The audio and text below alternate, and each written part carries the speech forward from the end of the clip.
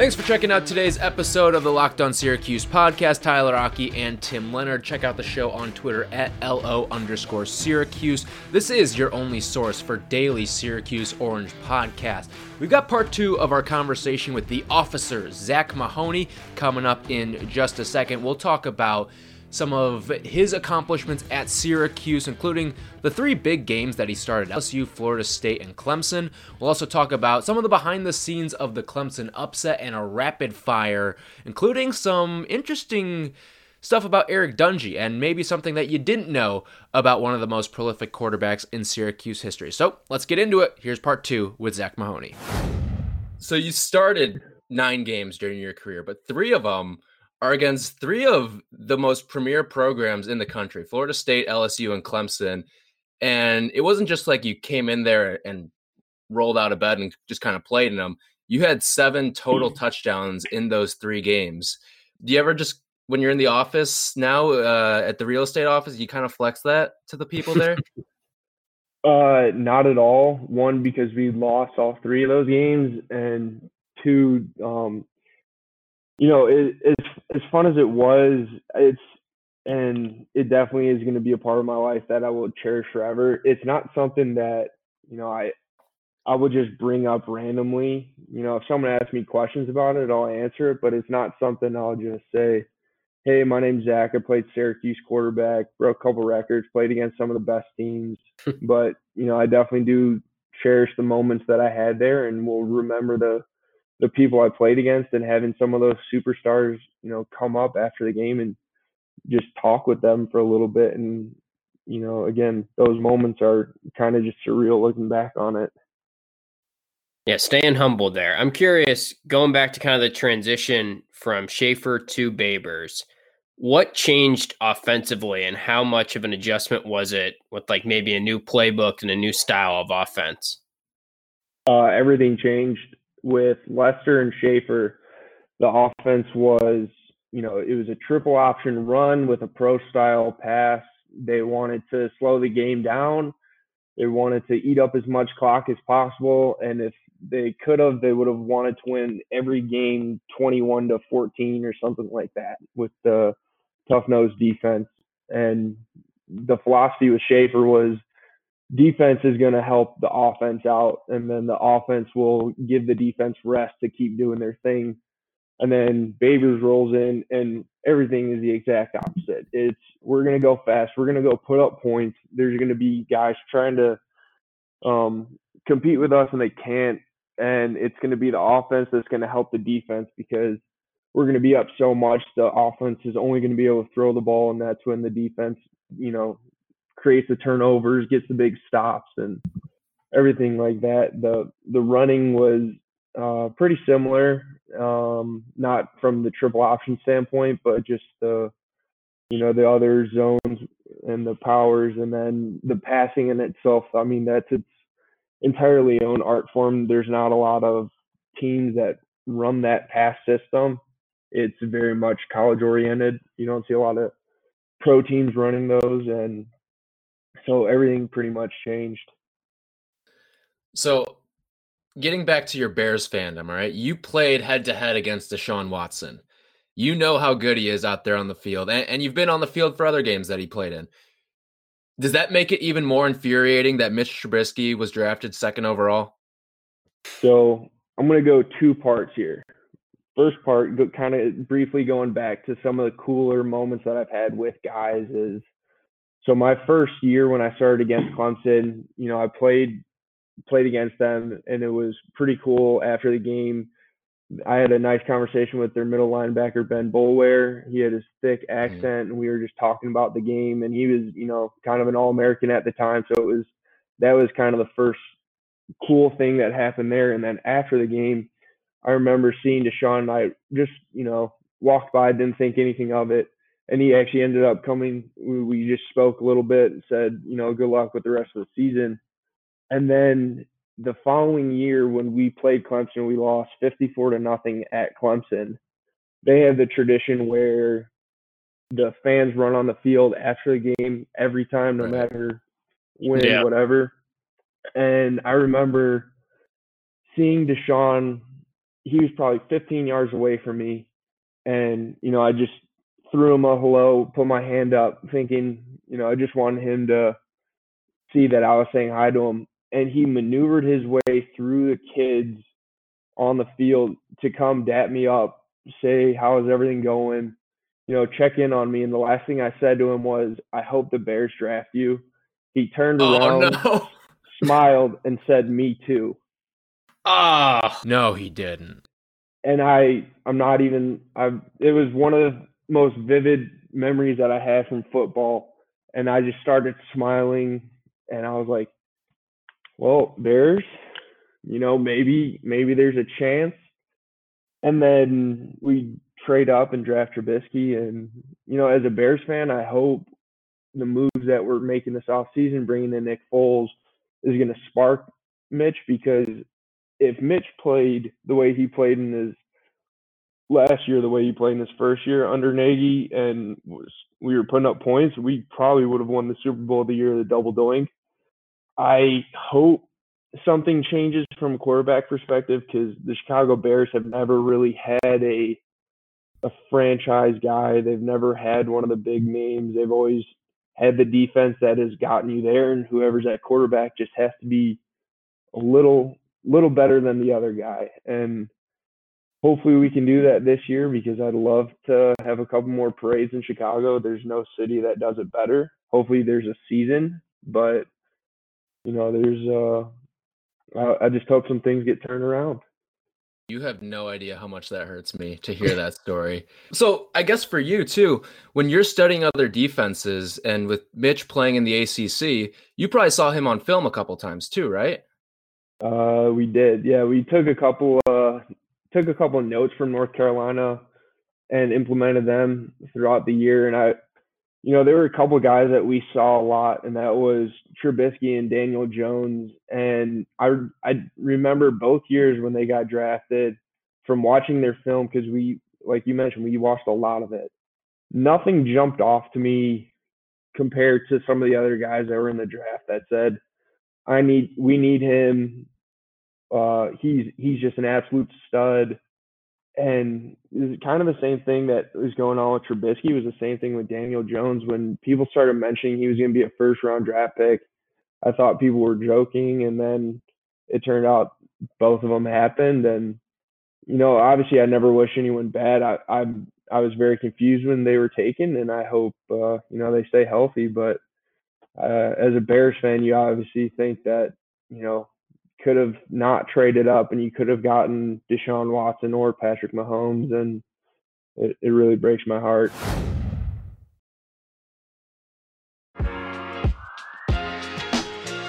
Syracuse fans, I think it's become kind of a joke, is they sort of struggle to understand how they should remember your legacy or how you should go down, because your record isn't great, but you also played against these really tough teams. And then despite playing and coming in as a fifth stringer, you are just outside the top 10 in career touchdown passes. You have that single game record against Pittsburgh.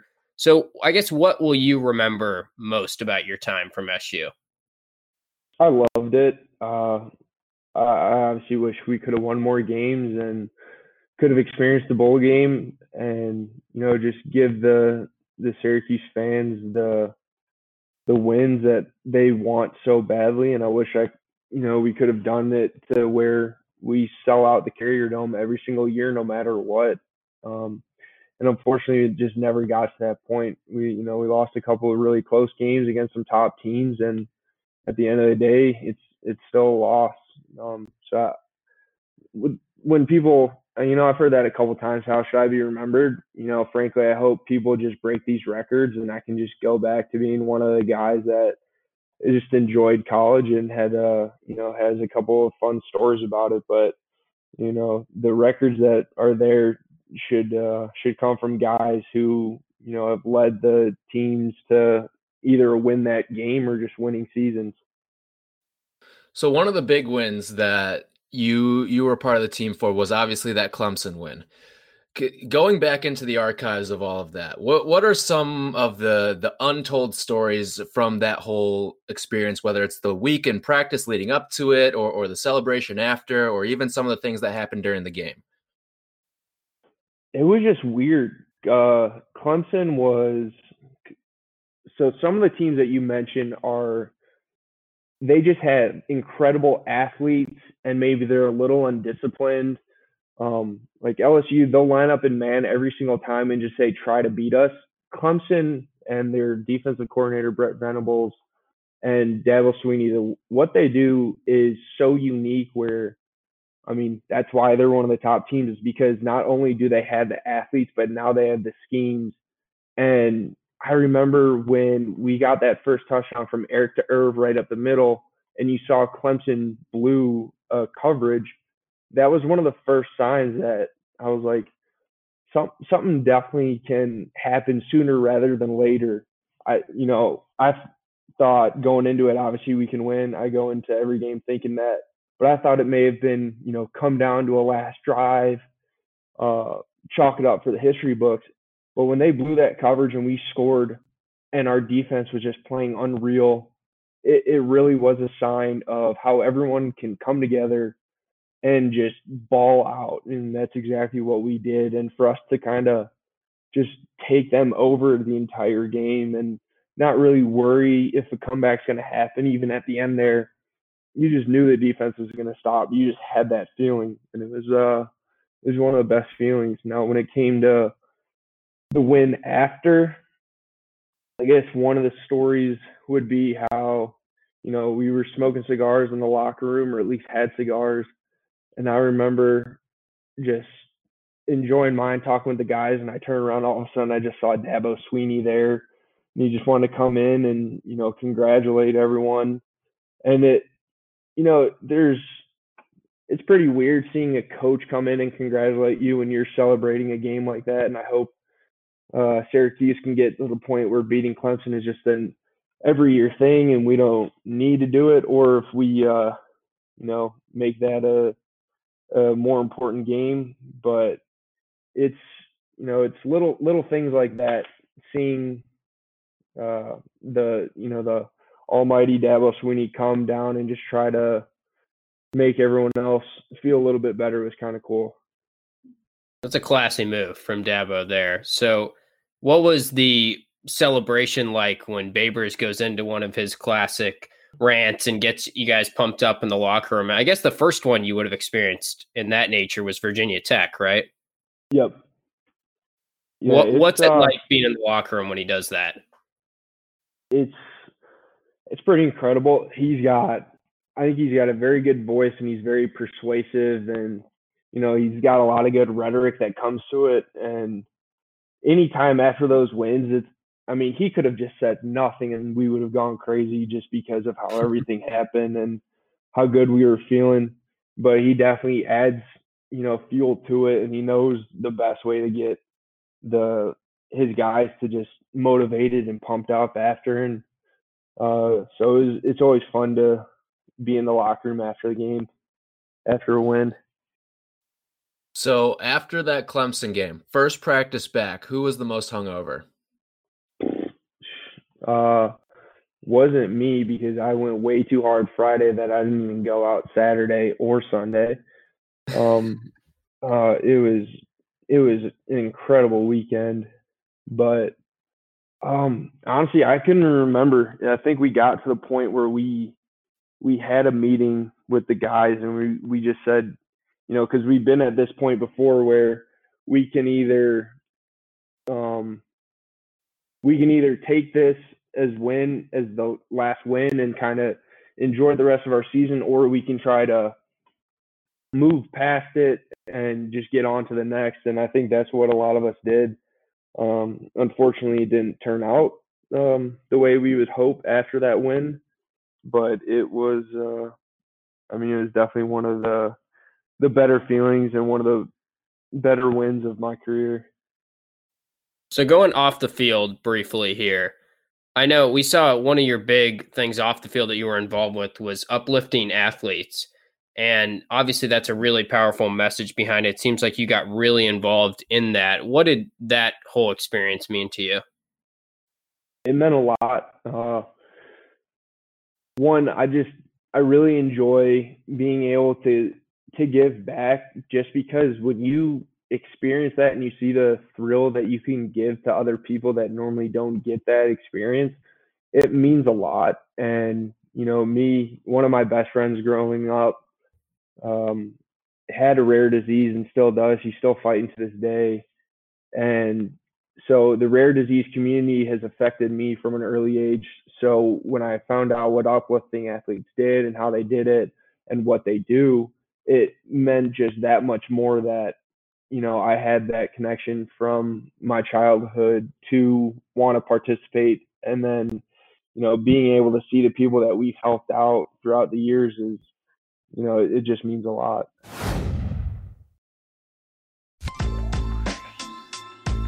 We'll get towards the end of this here. We just got some rapid fire questions for you. I'll start with this one. Who from your time at SU was your best friend on the team? I'd go with Austin Wilson on that one.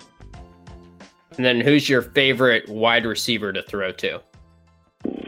I mean, personally, I'd say Amba. Just he was always fun and he made me look a lot better than I was. Who's the teammate that you had that you'd least like to be quarantined with now? Oh my God, there's so many. You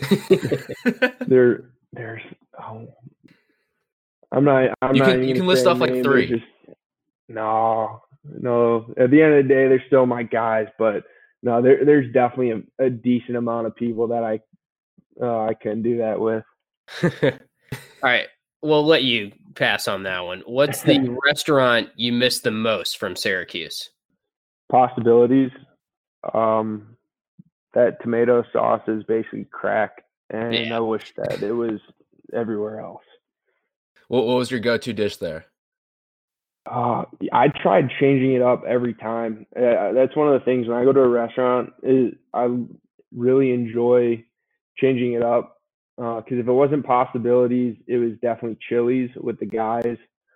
We ended up being regulars at Chili's, and I'd always just try to mix things up. But it's hard to pick just one thing. I don't know how I never saw you at Chili's once, because I mean we were there all the time too. We got to the point where we had the same waitress at the same table every time, and it was just. I mean, it was great. So who's the Chili's crew with you guys? The Chili's crew would have been Eric Dungy, Kylan Whitner, Ryan Guthrie, and then whoever else wanted to go to Chili's at that time. And then what was your favorite class that you took at Syracuse? FST 422, the study of beer and wine. Well said. It was, yeah. Is there one play that you'd like to have back? There's a lot of plays I'd like to have back. There are so many that I know if one of these plays changed, it would have changed the impact of the game. I mean, there's too many to count there, too. Yeah. We'll go the opposite side on a positive note. What do you think is your best play of your Syracuse career?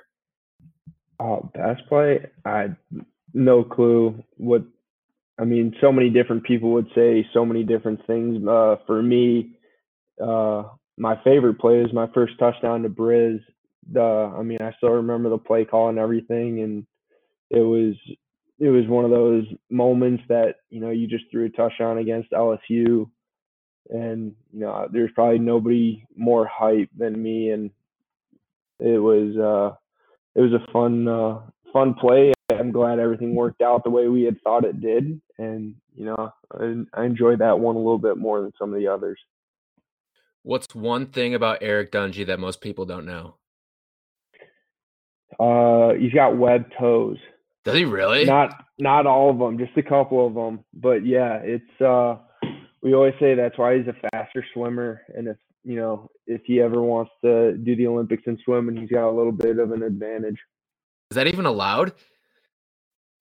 Like that feels like a PED almost. No, you can't discriminate against people like that. Yes, yeah. All right, final one here before we let you go. What's your best Coach Babers story? Oh, geez. We're putting you on the spot here. These are tough. Yeah, I mean, it's not like we ever went out and got a beer and had these conversations that, probably some of the other guys did. We very much had a business relationship. It was very football oriented. What's one time where he just like reamed you out?